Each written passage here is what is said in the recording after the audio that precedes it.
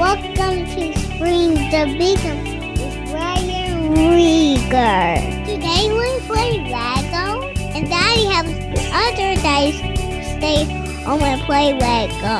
Here's my daddy, Ryan Rieger. Hey guys, welcome back to the Streams of Income radio show. I'm your host, Ryan Rieger, and today we're chatting with my friend and returning guest, Erik Olson. He's the president of Dignity Coconuts. They have an amazing company, started about 12 years ago, and they make incredible coconut-based products and doing some really cool things in the world. They were started to provide jobs for the locals and also combat human trafficking in that area, and they've done an incredible job with that. And so much, we said restaurants and a hardware store have sprung up around their business now. And it's just so cool what they're doing. Now, it has not come without their struggles. And during the pandemic, they struggled big time. He said they were at death's door. They had 4 super tsunamis come through and devastate the area. So it was only a miracle that they even survived that. So in this episode, we talk about the resilience and just by partnering with the Lord, the cool things that happened as a result of that, and how just they were saved from being extinct. And now they're just doing incredible things in the community. So the farmers that were there, their hopes and dreams for their kids were that they used to be, things that they would just survive. And now it's that, they'll get a diploma and be able to go on and do cool things. So what a fun episode. A company that is a role model for business as mission type companies that are providing a great product, but also doing good in the world. So I know you're going to enjoy this episode. Real quick, also, if you want to be able to support them, their website is dignitycoconuts.com. And I have a link also in the show notes below. If you're interested, you can actually partner with them and get a donation receipt because they have a unique way to be able to do that. And so here is my episode with Erik. Erik, welcome back to Streams of Income. Hey, it's good to be here. So you were back on, we just looked, May 2021. So a lot has happened since then. Yeah. Oh man, we were at death's door at that time on the last call we were on. Oh my gosh. Well, I want to, so guys, you can go back to episode 93 and listen to that episode. But for those of you maybe with limited time or want a refresher, why don't you tell us who you are and what Dignity Coconuts is all about? Yeah, so I'm the president of Dignity Coconuts. We started 12 years ago in an area of the Philippines that was at risk of trafficking. There's trafficking that's happening around, and we wanted to stop it before it started in this area. It had all the ingredients of being an easy place for traffickers to come and take the women. We suspect some women have been trafficked already from our area, but it's such a taboo topic to talk about that we don't have any hard reports of it happening. And so we want to be a place where we can keep families together and prevent trafficking from happening. So we built a coconut company in the middle of basically a jungle on the seaside villages of the Philippines, in order to create jobs, hundreds of jobs, and have hundreds of farmers have fair trade with their coconuts, and in the process do community development and see really a holistic transformation happen in this area. We had done nonprofit work for years, and with a lot of nonprofit work, you can only get so far. There's these economic roots to the problem that really are hard to address. And so we've combined the best of business in terms of economic development and jobs and fair trade with the best of community development and nonprofit work in terms of not creating dependency, really caring for the whole person, and not just handing them a pair of shoes and thinking that's going to solve them the problem. And so this is what we're trying to do. And 12 years later, we're really seeing some wonderful things happen. Wow. Well, let's get into it. You said you were just there, right? Yeah, I got back 3 days stories. ago. I know we want to talk about the stories, and we also want to talk about just what happened during COVID and how many you guys almost had to shut down. So which do you want to tackle first? Well, maybe can I go back 12 years ago when we started? Of course, yes. I was reminded of this. I was with some of our employees there, And I was sitting there with our guy Mel, who you're not supposed to have favorites, so I won't say he's my favorite, but he's a dear friend of mine, and we were talking about where we're headed in the future, and how we need to grow, and things like that. And he said to me, he said, "Erik, do you remember 12 years ago there was nothing here? It was a dirt road. There were to get from one village to the next village, you had to walk through a river. There was no bridge here. There were no roads. To buy something, you had to get on a motorbike and ford 7 rivers. And it was, if you broke your leg in this area, you would have to hop on the back of a motorbike, ford 7 rivers, and drive for 2.5 hours on a bumpy dirt road." Gosh. This is what people lived with. And now look, we have a 2-lane, concrete, rebar reinforced highway. We have a hardware store that popped up, which we're their biggest customer, of course. Yes. We have restaurants that have popped up, even some resorts that have popped up to bring economic development. There's all these things that are happening in the area. And he said, "When Erik, do you remember? Everybody told us this was impossible. That the idea that we're going to build a superstructure that could have food production, that world-class food production in this place. Everybody told us it's impossible. You can't do it." And so it really, as I look back, it really is incredible how we've persevered and how we've persisted through some really hard times. I'm not joking when I say we've been at death's door. Well, I think, what did our CEO call it? He would call it, Death Valley. Yeah. We are in Death Valley again, just, moments away from death. Wow. I remember about 5 different times in our company's history where we looked at each other and said, we have about 2 weeks left before this business is done.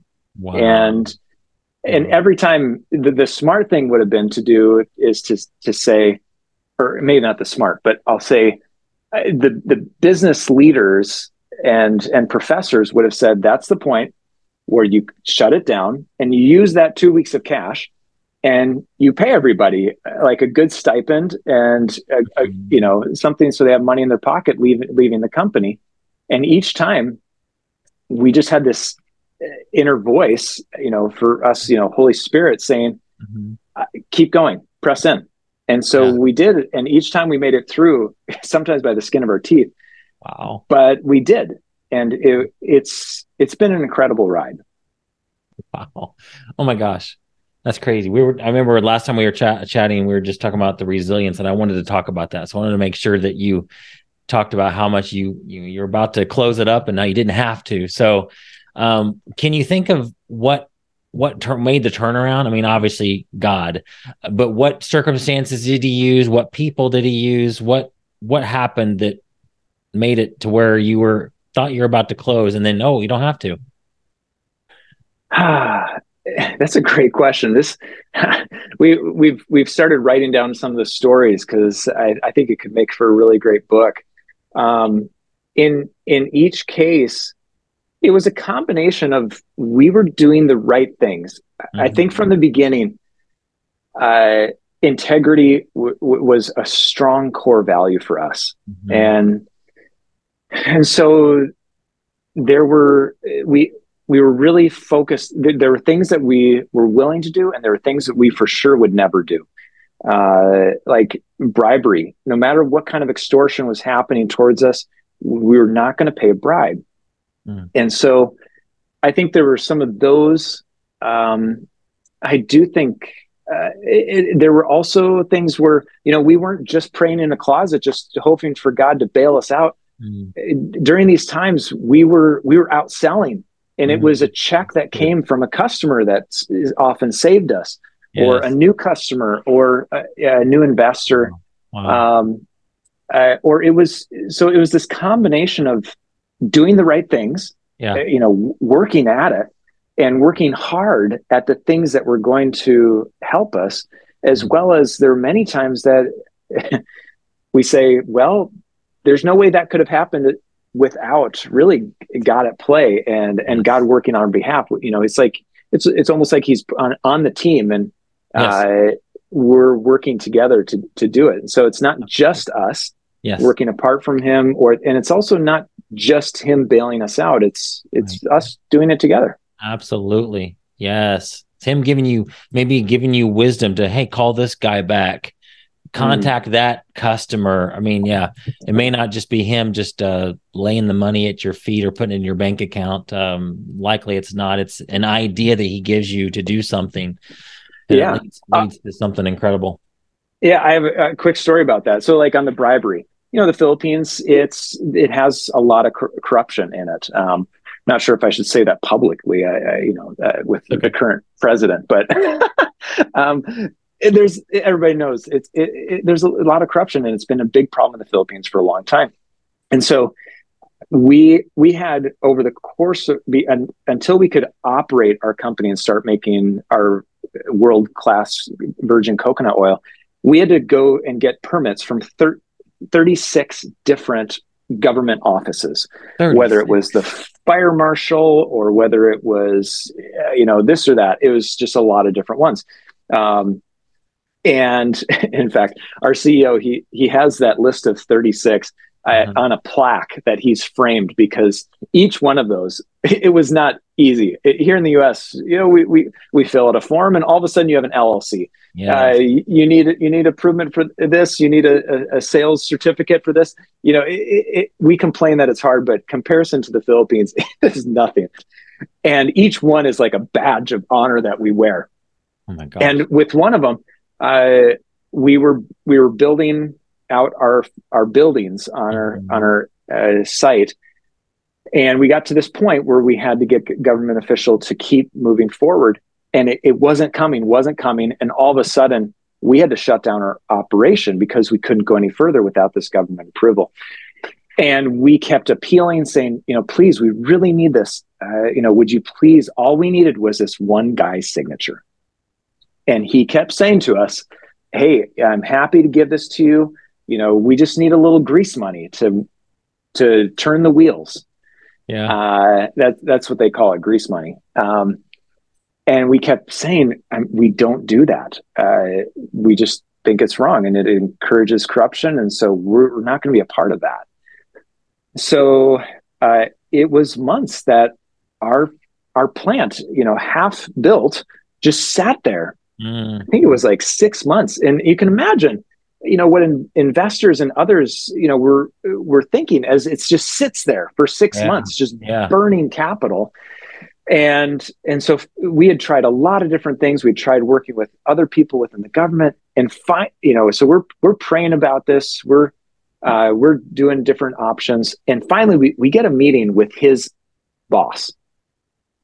We are told ahead of time that if you accuse a government official that there's corruption underneath him, it's like a slap in the face.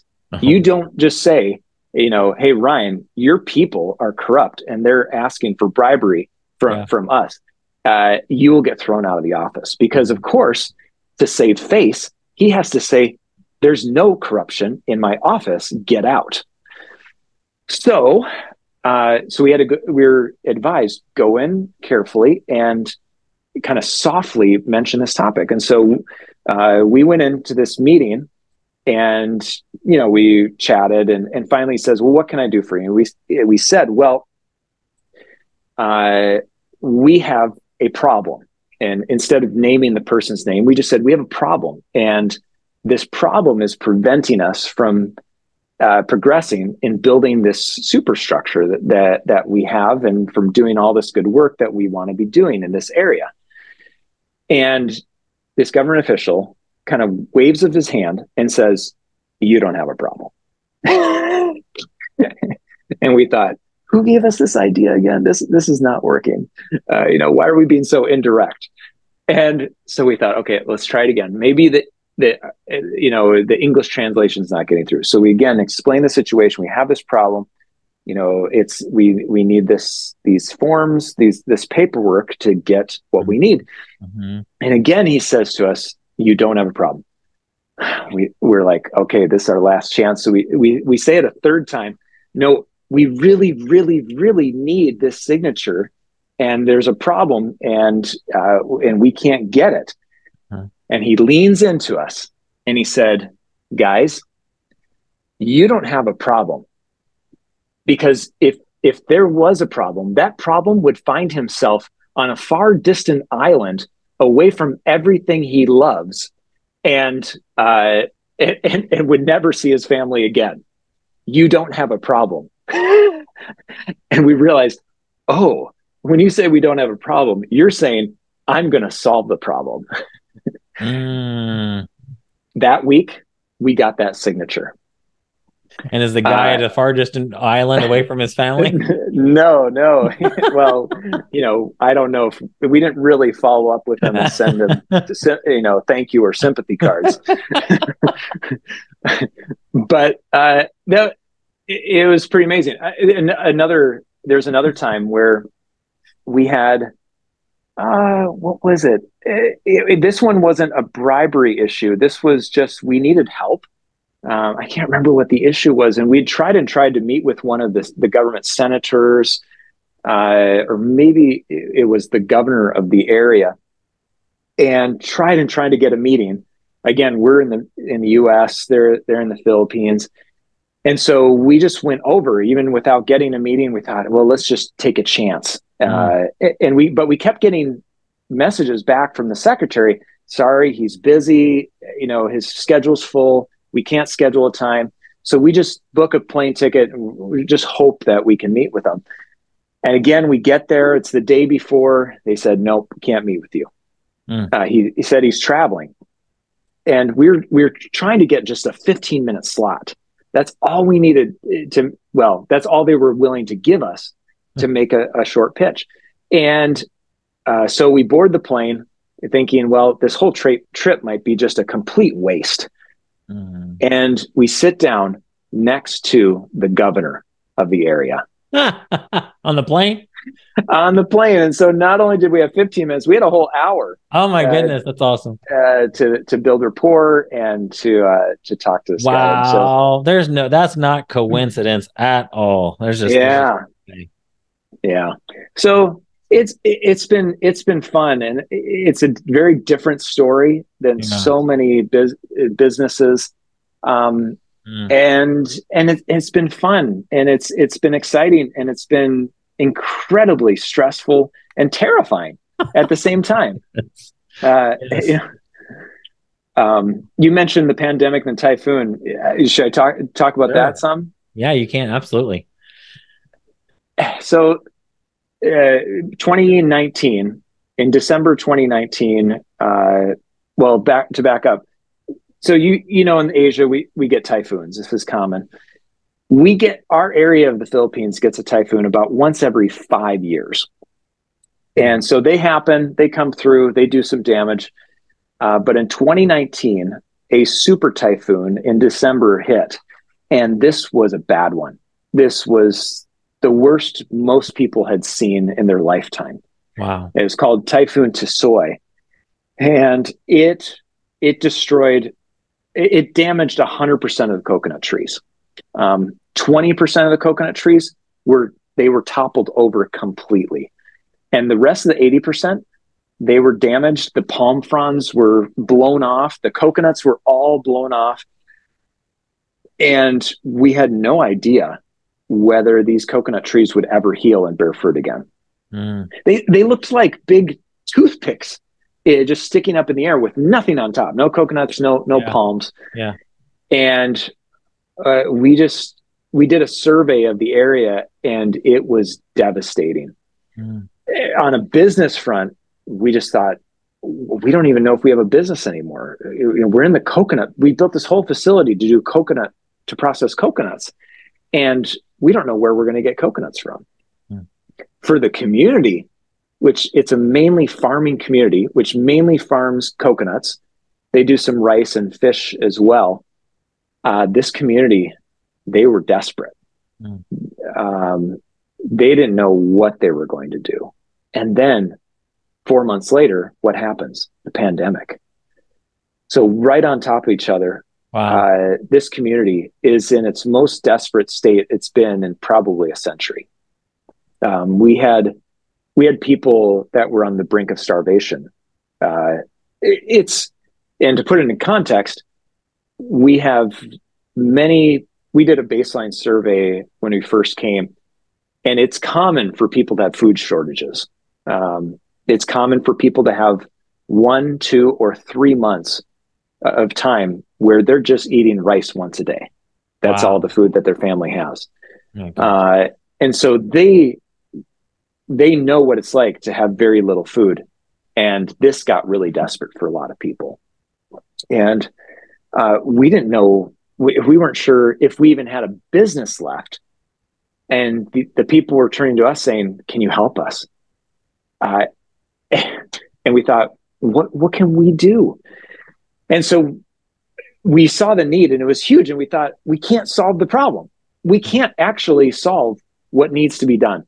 But, kind of like, Jesus's questions to the disciple of, what do you have? Your hands. Give it to me.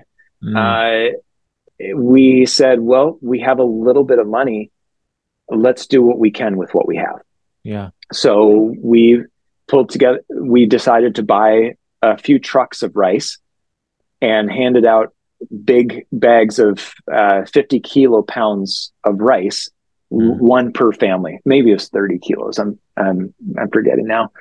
And so I think we passed it out to 2,000 families.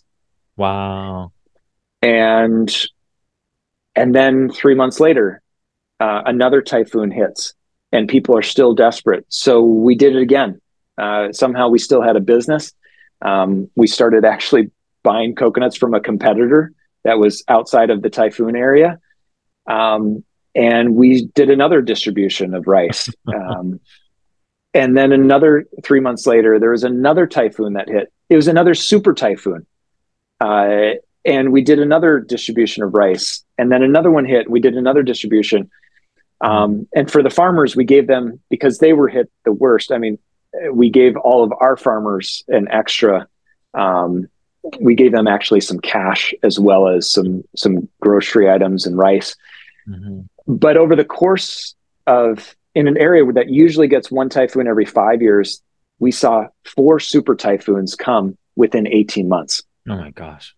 On top of the pandemic.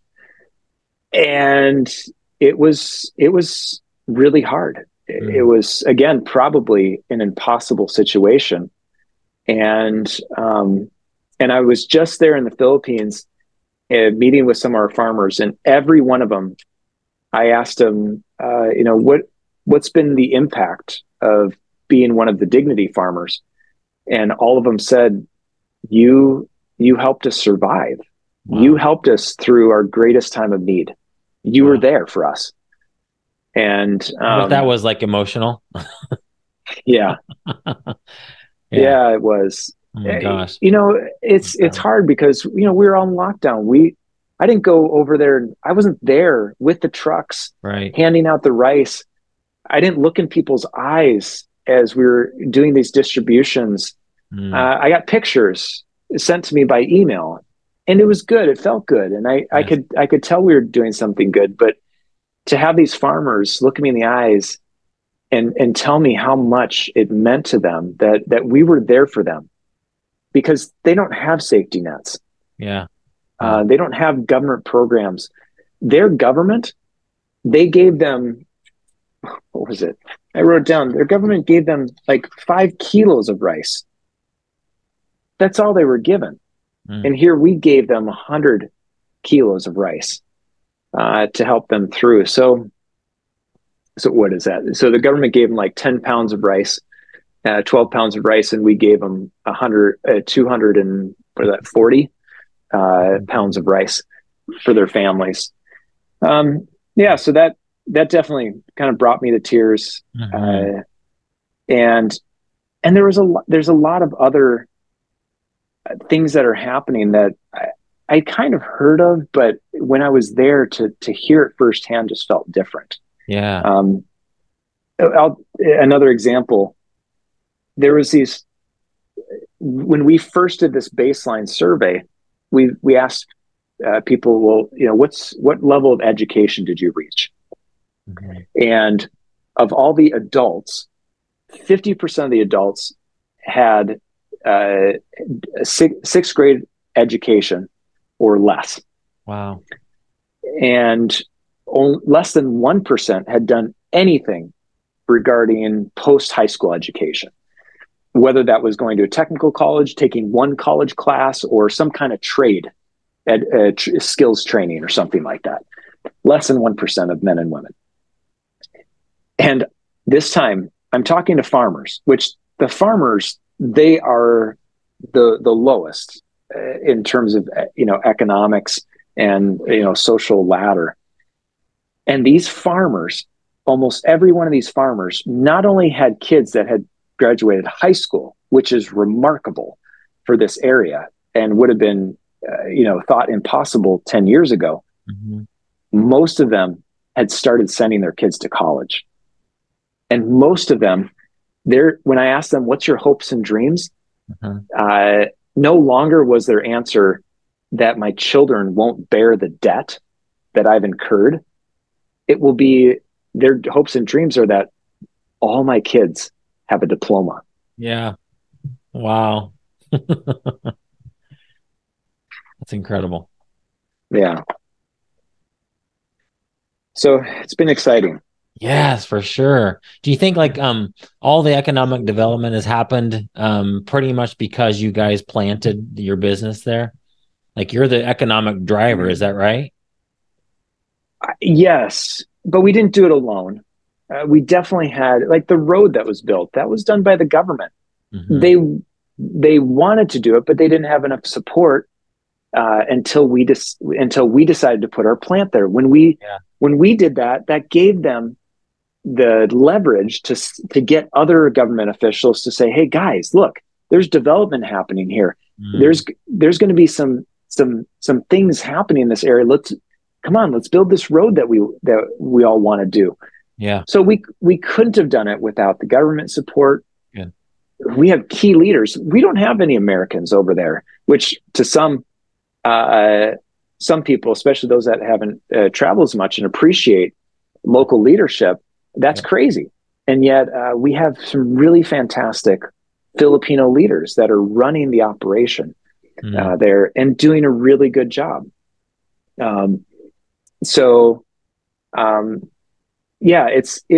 It's been a partnership of some good leaders, the government. There's been a lot of the local churches have really stepped up and helped out.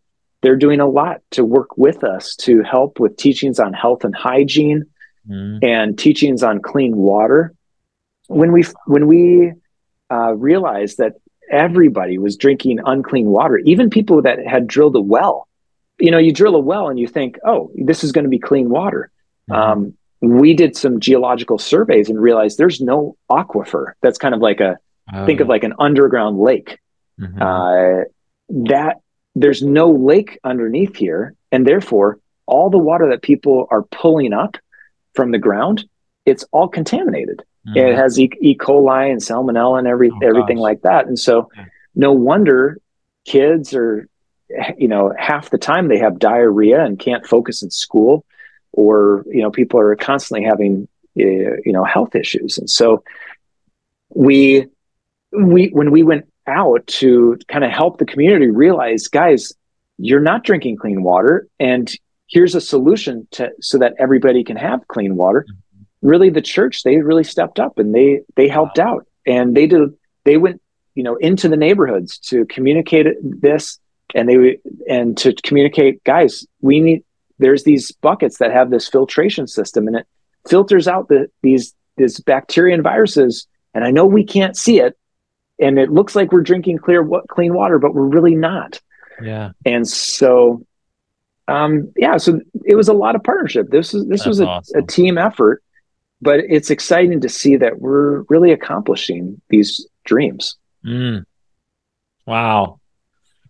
Oh my gosh. Yeah. So it's not just about, selling some coconuts. You're changing a whole region, changing Yeah. families for generations. That's crazy. Through business. Business gives you Yeah. that tool to do that, doesn't it?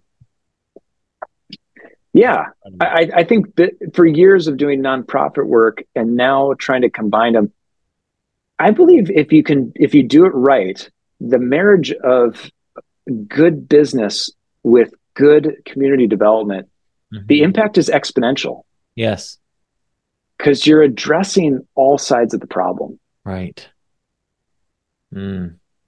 Are there nonprofits working in that area that you, besides the churches, obviously those are nonprofits, any other organizations that you partnered up with there? Not initially. Okay. Well, yes, there was a school, and actually that's how we got started. It was Okay. our founder Don Biker, who passed away a few years ago. He came from he was teaching at the Harvard Business School, and he was at Bain and Company for a while, Mhm. and he started this school in this jungle area because there was no high school, Wow. and really believing that education was the key. If we can teach students, then that's the key to unlocking opportunity and success for this area. And after he had finished, he asked the principal, "Hey, we've had this school for a while. Things are going well. What are you thinking?" And Arsenio, who's not even 100 pounds wet, this old lady who's actually on her deathbed right now. Mm. Um, she looked at Don and said, "Don, my students, they're coming out of school with a fantastic education. These are some of the brightest students in the area. They're coming out with good character because we focus on that, good skills. They're thinking right. But when they graduate, what happens? Mm. There's no opportunities. There's no jobs here. Wow. Wow. So what are they going to do?" Mm. Uh, she said, "At best, they're going to go to Manila, Cebu, or to Bahrain, Dubai, and they'll get a job where they're lonely and overworked Yes. because often on these contract jobs they're worked 100 hours plus a week, Wow. and they're sharing a bed with somebody who's working the night shift and they're working day. I mean, and they cram like dozens of people into like a one room bedroom. It's not Mm. it's not a good situation. That's the best case scenario. The worst case scenario is they're abused, especially the women who go over as maids, housemaids, and oftentimes they're raped or they're just simply trafficked into the sex trade. Mm. And Arsenio looked at Don and said, "Would you connect my students to the global marketplace? Would you give them a chance to use their skills right here, Mm. right with their families?" And that's where the whole dream for Wow, that's Dignity came. incredible. Yeah. It's, You guys have done it. You're seeing it now. You're seeing the fruit of what he planted. yeah. Yeah, Awesome. we are. Doesn't mean it's been easy though. No, and we're not done. We're not out of the Right. woods either. I I met with a lot of other people who a lot of other farmers who are begging to become a part of Dignity, and we can add them as we grow our sales. Yeah. But and that's what we're trying to do. So we're trying to get into other stores. We just pitched to Whole Foods. We just pitched to Wegmans. Uh-huh. We'd love to get into a Sprouts or a Publix, or Yes. these kinds of stores would really help us. But right now, we're basically nobodies. Mm. It's people on your podcast and others that have heard of us, but in the public space, Good Morning America hasn't covered us. We haven't been featured on big news outlets. We've had some TV interviews. We've had some articles written about us, and those are great. But in the grand scheme of things, we never had the big, huge marketing budgets Mm. to do what a lot of other of the big brands do. And Yes. so we've grown this far from word of mouth, Mm. and it's been good. But we really need some kind of bigger opportunities to see the kind of growth that and to have the impact that we want to have. Sorry, my mind's just going as soon as you're talking. I'm thinking about somebody else I need to connect you with in the social media space. Well, let's talk about the actual coconut oil itself. And you also have an opportunity for people that are like, this is amazing. I want to buy some coconut oil. So we'll give it the web address. I know it's dignitycoconuts.com. But then also for somebody that wants to partner with you, you have a way for somebody to actually be able to donate and get a tax donation receipt, right? Yeah. Okay. So we'd love for people, if you're interested, buy our product. We have holiday sales going on right now. That we just launched a new eco makeup remover bundle. One of the biggest ways people use coconut oil is to remove their makeup with it. And so we have some reusable pads, and so you don't have to throw them away. You can just wash them, and we have a little bag that you can wash them in. Along with our coconut oil, we have a beauty bundle that has a dry brush in it, as well as lip balms and coconut oil. These make great gifts for people. And for those that say, hey, I want to do more than buy a dozen jars and hand them out to friends and family, we'd love for you to donate. It helps us expand our impact. It helps us get more farmers trained. As we grow, we need farmers that are trained in organic certification, and that takes a lot of time and energy to get them on board. Unfortunately, for many of them, we have to teach them how to read and write, because organic certification requires them to document things. And so we're teaching literacy to many of them so that they can do the documentation. So donations go towards that side of things that help them get on board, or for our employees, helping them with skills training and other community development projects that we have going in the community. So you can have the link in the show notes for that. Yeah, just give me the link when we get off here, and I'll make sure that it gets in there. I'm actually on our site right now.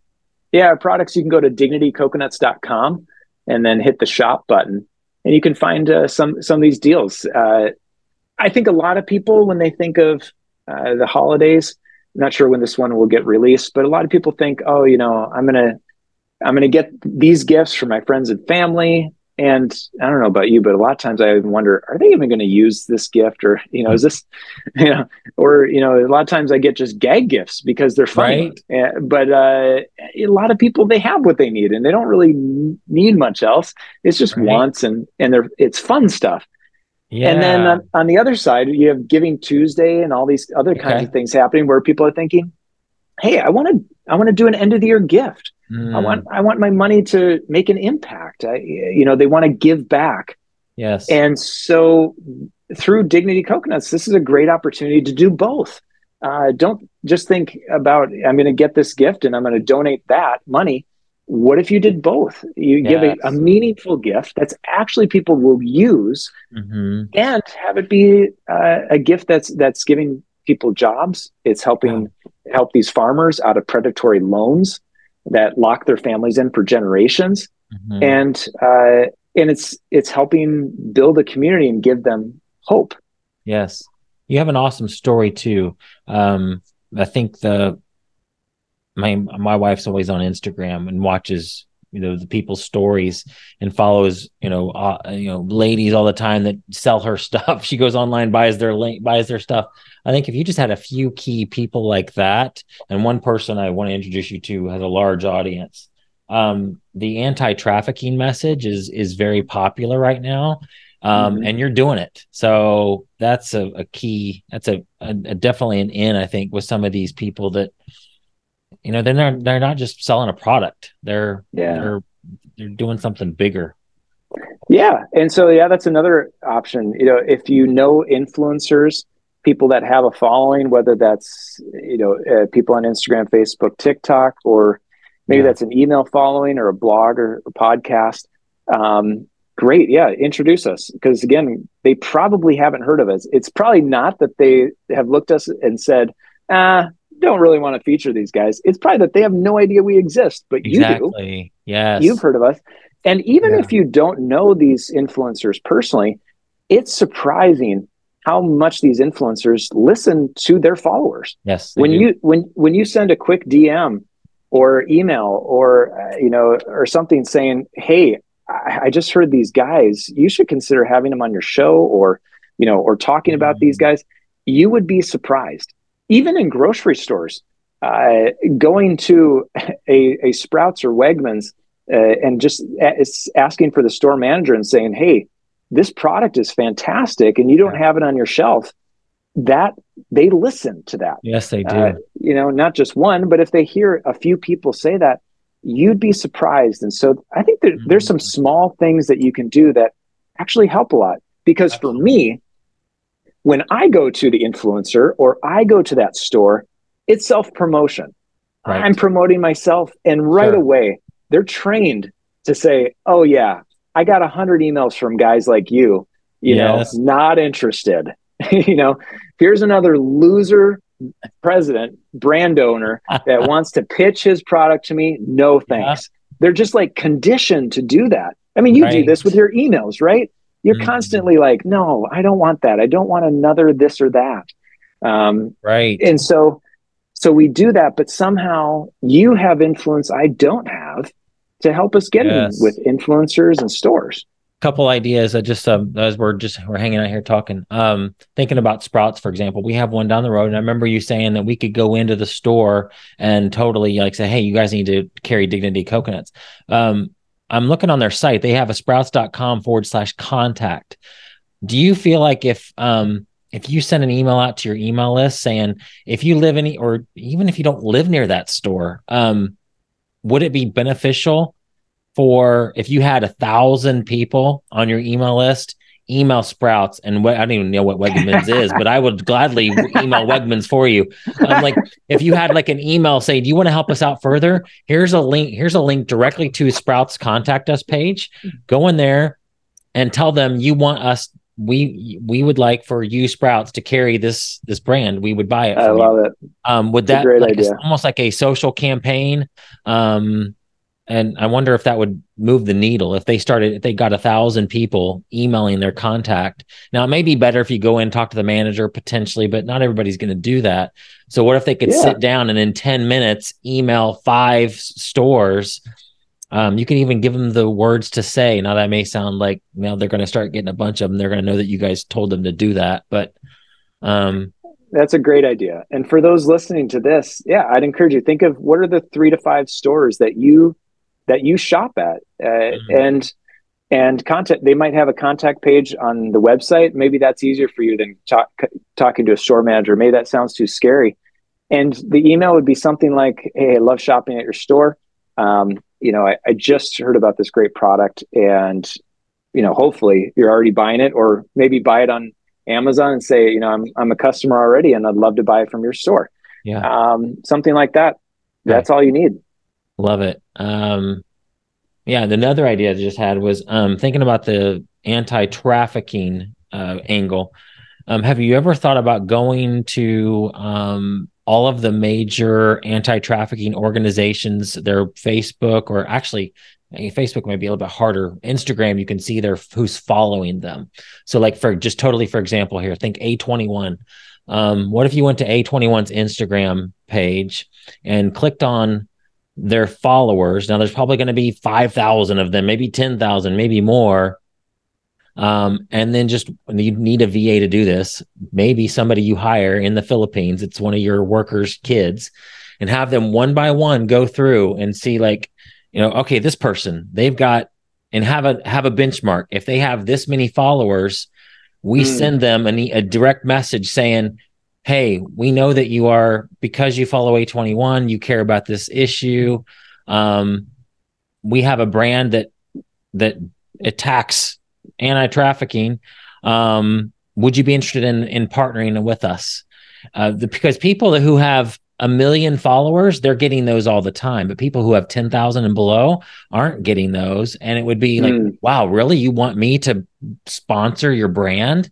And a lot of them will do it just for free product. So you could send them that makeup, it's only $15.95 on your site right now for you to have them do a post or a video about it, that's easily worth the cost that cost you to have them do a post.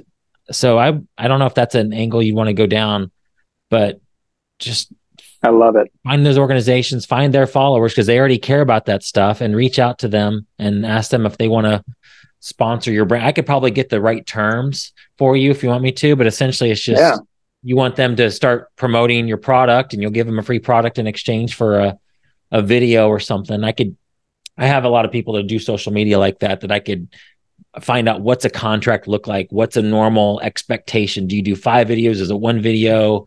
There may be a level like where they're a brand ambassador, and maybe you give them free product all the time. Like every month they get a new shipment, and they're expected to do this many videos for you. That those relationships could pop up, and it might just be the cost of the product for you. Yeah, I love it. I love your ideas.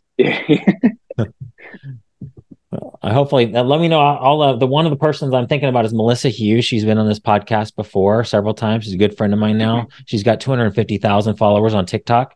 A credible story. She might be somebody that would be interested in doing this, being an ambassador for you. But also I could ask her, like, what's a typical arrangement? What's that look like? What should you guys offer? What should you guys expect in exchange for a $15 product? Cool. I love it. Cool. Well, give me that email or give me the link when we get off here, or even just later. This is probably air on Friday, if that's okay, and we'll get the word out about this. So, anything else? Any other last words of wisdom to the audience? I think it's been incredible seeing the kind of development that we've had in people and in the area. And I think I just want to challenge you to think about it. I think a lot of us, we think about work as a means to an end. That it's this like evil that we have to endure. Maybe not evil, but but it and I think there's ways to incorporate purpose and fulfillment into the work we're doing. It's not easy, and it certainly takes some soul searching. It takes some creative thinking, and potentially, like you're a great guy to kind of bounce ideas off and think. And so you might need to find other people to kind of surround you and think through, how could I use what I'm doing at work to really make an impact in people's lives? But I think the idea of combining it's really powerful. Instead of just thinking, how do I just make a lot of money from my 9 to 5 and then give money away, outside of that, or make an impact, or think, I mean, if you could combine even some of that, I think it'd be pretty incredible. Yes, absolutely. Well, your story is amazing. I love hearing about what you guys have done, and it goes way beyond just selling some coconut oil, doesn't it? You're making an eternal impact in people's lives. So awesome. Well, thanks for being on, Erik. Appreciate it. Thank you. Bye-bye, everyone. See you next week.